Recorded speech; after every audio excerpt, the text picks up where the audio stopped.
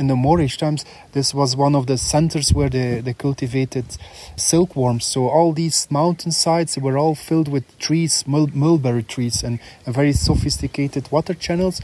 And so now it's like a really poor man's agriculture. They do just growing beans, but with what we know today of planting food forests, about organic farming and tree technology that they're using also, like in Africa and so on, to reforest. If we would be able to implement these techniques on the farm, we would create a paradise as well for the bees as for men.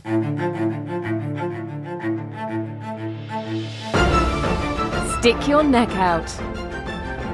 The weekly podcast of the Giraffe Heroes Foundation.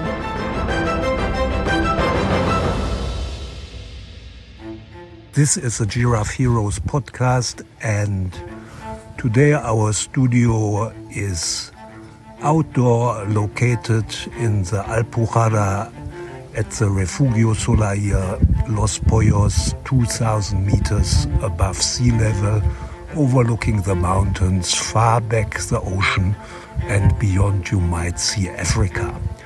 My guest, of course, is Cosco, and Cosco Louis de Cordier, who is instrumental in creating a first European bee reserve, has developed a new old beehive. It looks like an old signpost you find in the mountains, marking the mountain tracks made of stone. Could you tell us, Cosco, welcome that you are here. I have to first say, could you tell us about this idea a bit more? Yes, these beehives are inspired and on the research that's done for sustainable building. So natural houses, also the architecture that's locally built up here. So stone houses, which have very thick walls. We have like a very Mediterranean climate up here, so sometimes even in the winter can be very cold. In the summer it's very hot, but at night, because of the dry air, it cools very down at night. So it's like in the desert, can be very, very cold at night as well. So, and this thing is taken advantage of in the realization of these buildings. In a sense, these thick walls, they heat up during the day, and at night they cool off. So the thickness is related to how far the thermomassa is able to take in the heat, so that it doesn't penetrate all the way to the insides. And when the night comes, it cools off again. And this is what we actually want to apply on the realization and the building of these hives. But then on the inside, you have the Hang on, I would have to interrupt because I'm more of an amateur. How does bee housing and a house for human beings compare so easily? Okay. How do you get that idea? So first I went into the natural bee nests. So bees, for hundreds of million years, their natural habitat was, versatile, but mostly based on hollow tree trunks. They also had rocks, and they had also even open hives without any. But mostly, certainly, bees are very related to a very forest-type environment. That's what's so. The bees are related to forests. Yeah, and how does that compare with signpost or pyramid made of stone? Most of these forests were all cut down, so the environment became less and less forested. Same happened for humans. Like Spain was one forest several thousand years ago, and then they started taking down all the forests. That created a problem for the people as well, so they started building stone houses. In the past, they also built it more, certainly in the north of Europe, lots of wooden houses, and then they start building stone houses. Now, beekeepers, they use beehives, very exploitative structures. But for our natural wild apiary, we wanted to build a hive which is as the best conditions for bees to live in. So not trying to exploit the bees by trying to take honey and things, but really make structures that make the bees as comfortable as possible. So coming as close as possible with their natural habitat. So what's the ideal size of the interior, the cavity? So because if you have a too big size, it puts lots of stress on the bees on the aspect of trying to heat it in the winter, this space, or in the summer trying to cool it down. Also on the insulation aspect. So when bees swarm out, they're always going to look for what they are genetically, known for all these millions of years. That's why it's so difficult to put a bee in an artificial, hive, like a wooden box, because bees are a little bit reluctant to enter these things. But most of them do, because there's no other way.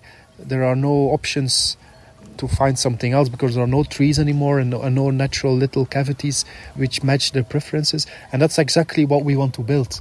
So we will build these stone type of hives with the natural cavity inside, an opening which matches the opening what they prefer. So an opening which is not too big, quite small, but not too small, so that they still can have their natural air conditioning system with bees sitting at the entrance, and because when it's too big it doesn't work, when it's too small it doesn't work. Also the direction of the opening is also very important. So because they don't prefer direction on the north side, because that's cold wind blowing in, so they are very conscious about orientation as well. And then the insides must be also very, absorbative. So the inside of a tree is very moldy, very powdery, so certainly old ones, which is give us this kind of situation when certainly in the early mornings when the condense is coming, and so that it can be absorbed, so that there is no condense running down from the insides of the beehives, because there's definitely a big air and certainly temperature difference between, let's say, in the morning 5 degrees and inside of the beehives 37. That this creates so the inside, that we would make use of these hemp bricks, which is a kind of adobe brick reinforced with hemp fibers. What's adobe? Adobe is a combination between clay, straw mostly, dung, animal dung, and sand. So this is the way how people built their houses for millennia. Even up to many pyramids in Egypt are made of adobe. And these bricks are dried, sun-dried. So they just press them, put them in a mold and let them dry in the sun. So there is no fire coming with it, and it's very locally made, local material. And so we built a core of this adobe material to give a kind of extra insulation and give them this benefit of that it's like absorbative. And then we make an outer shell of heavy stones. So the adobe is also it's not resistant to rain. So we give another harder shell of natural stones, which might be stacked without any cement or mortar or with. That's an option. That's just like a dry wall. Just like a dry wall, yes. And the entrance will be more or less around 1 meter high, just to prevent the bees, so no animals like wild boar so can try to break it open. So the socle itself, the first meter, will be like solid stone, so to give the bees the protection against pests and other animals, and even snakes.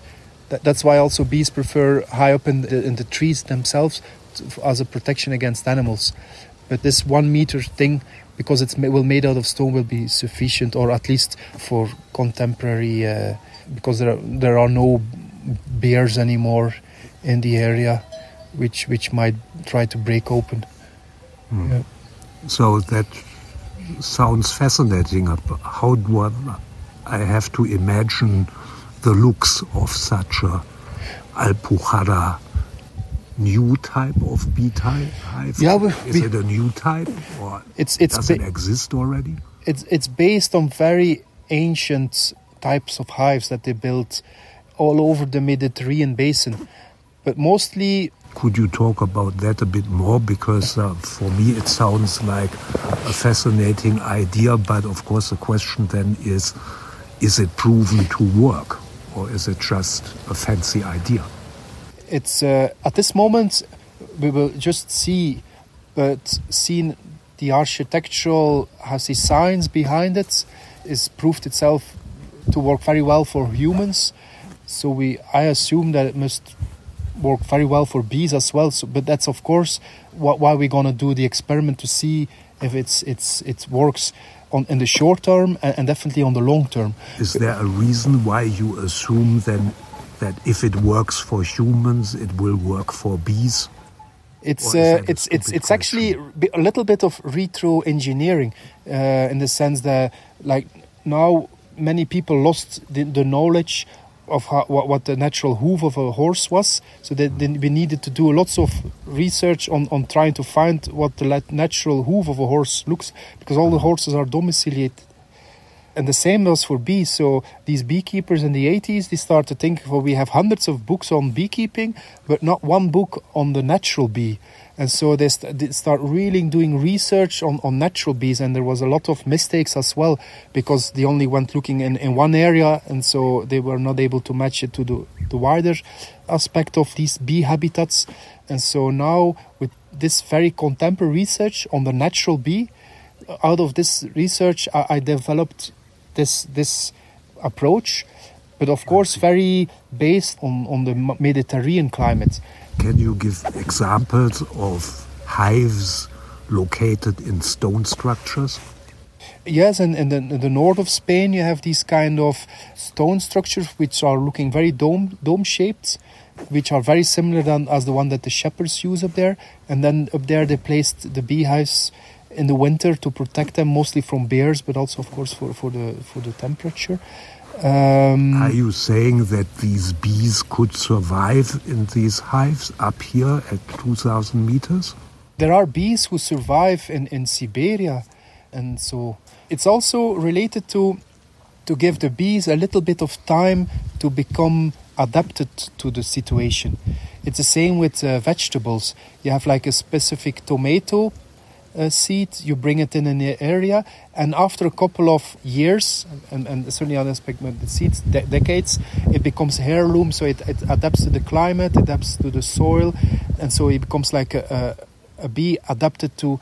And so now we are bringing in bees, mostly shipped in from Belgium, queens which are artificially inseminated, and they bring them up here in Spain, and they are weak, and then they die off. So the idea is to create a wild apiary, like a bee reserve, where the bees are becoming 100%, adapted to the local environment. So possibly they will become smaller, because we also will let them make their own wax foundations, because we make them industrial. The size of the hexagons are too big, so the bees become bigger, but then again weaker in some sense. Also, these hives, that's what the long-term idea of the hives. If they stand there and let's say they are abandoned after a while, the cavity inside has the ideal proportions for a wild swarm to go inside. And a wild swarm actually always looks for a place where in the past there was already some beehive inside. They like the smell of wax and things like this.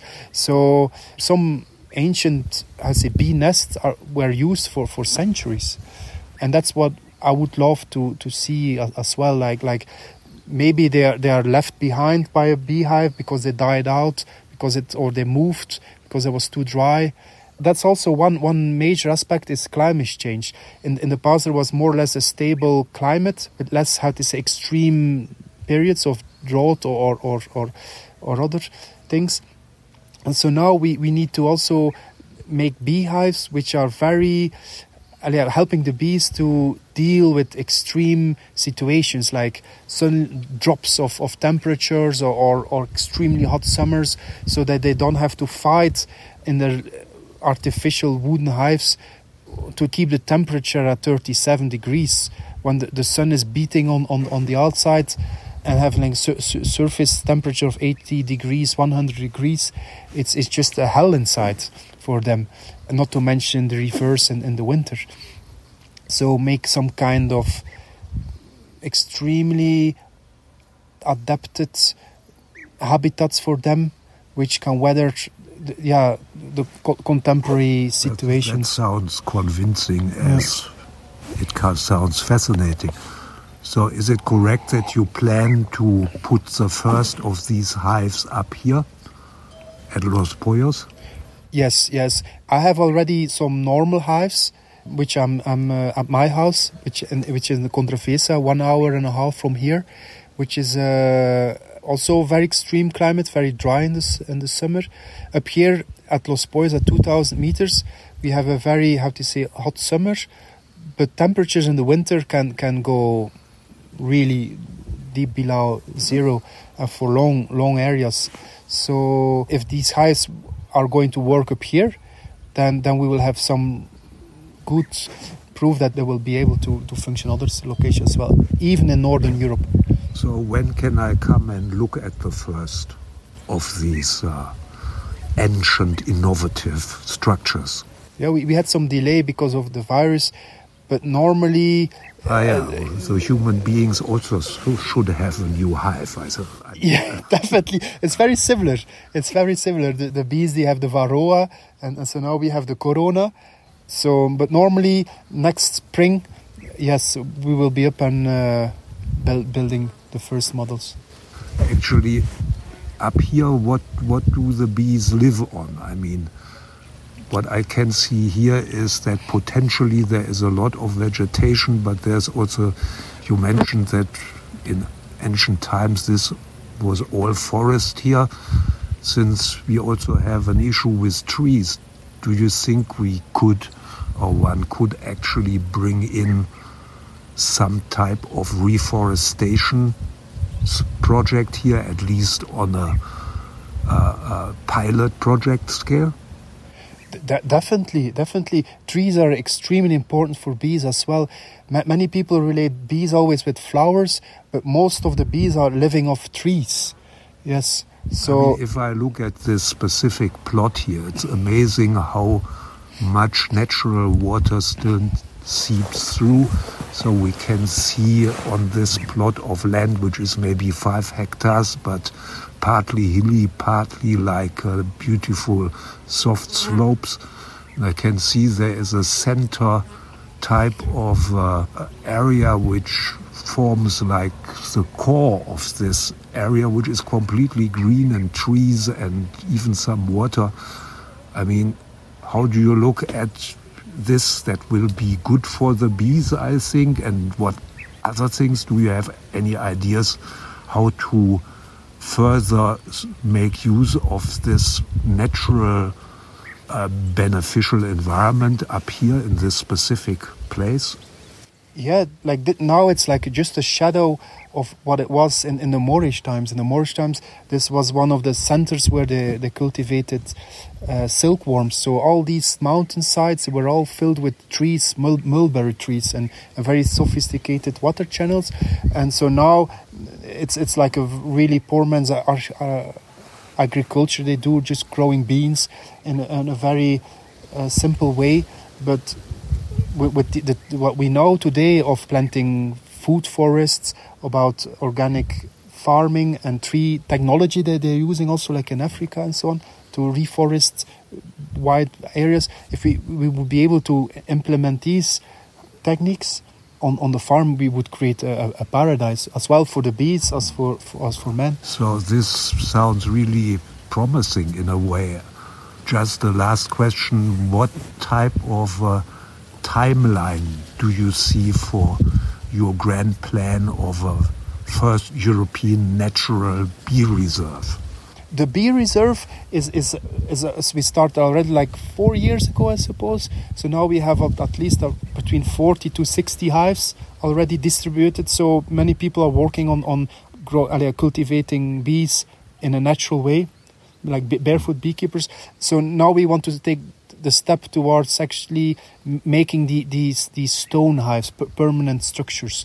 So to more solidify the wild and natural aspect of it.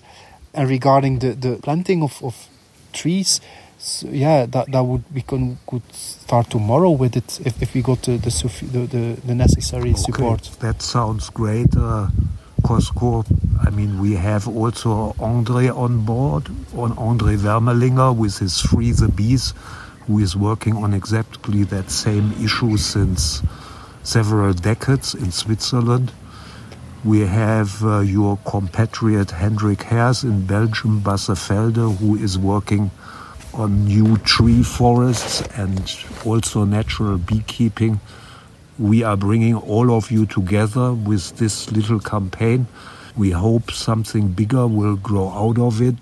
Do you have a message to the crowd to finish this great talk?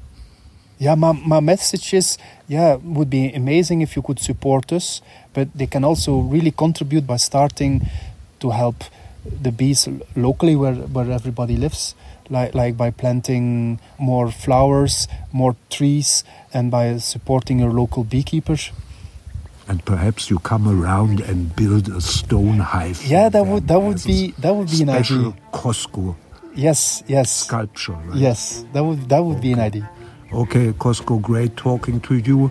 Luckily, there was not so much wind right now as a minute ago, so you all have hopefully been able to listen well and hear us. Thanks for listening to everybody. This was the Giraffe Heroes podcast, and we hope to see you again soon. Thank you.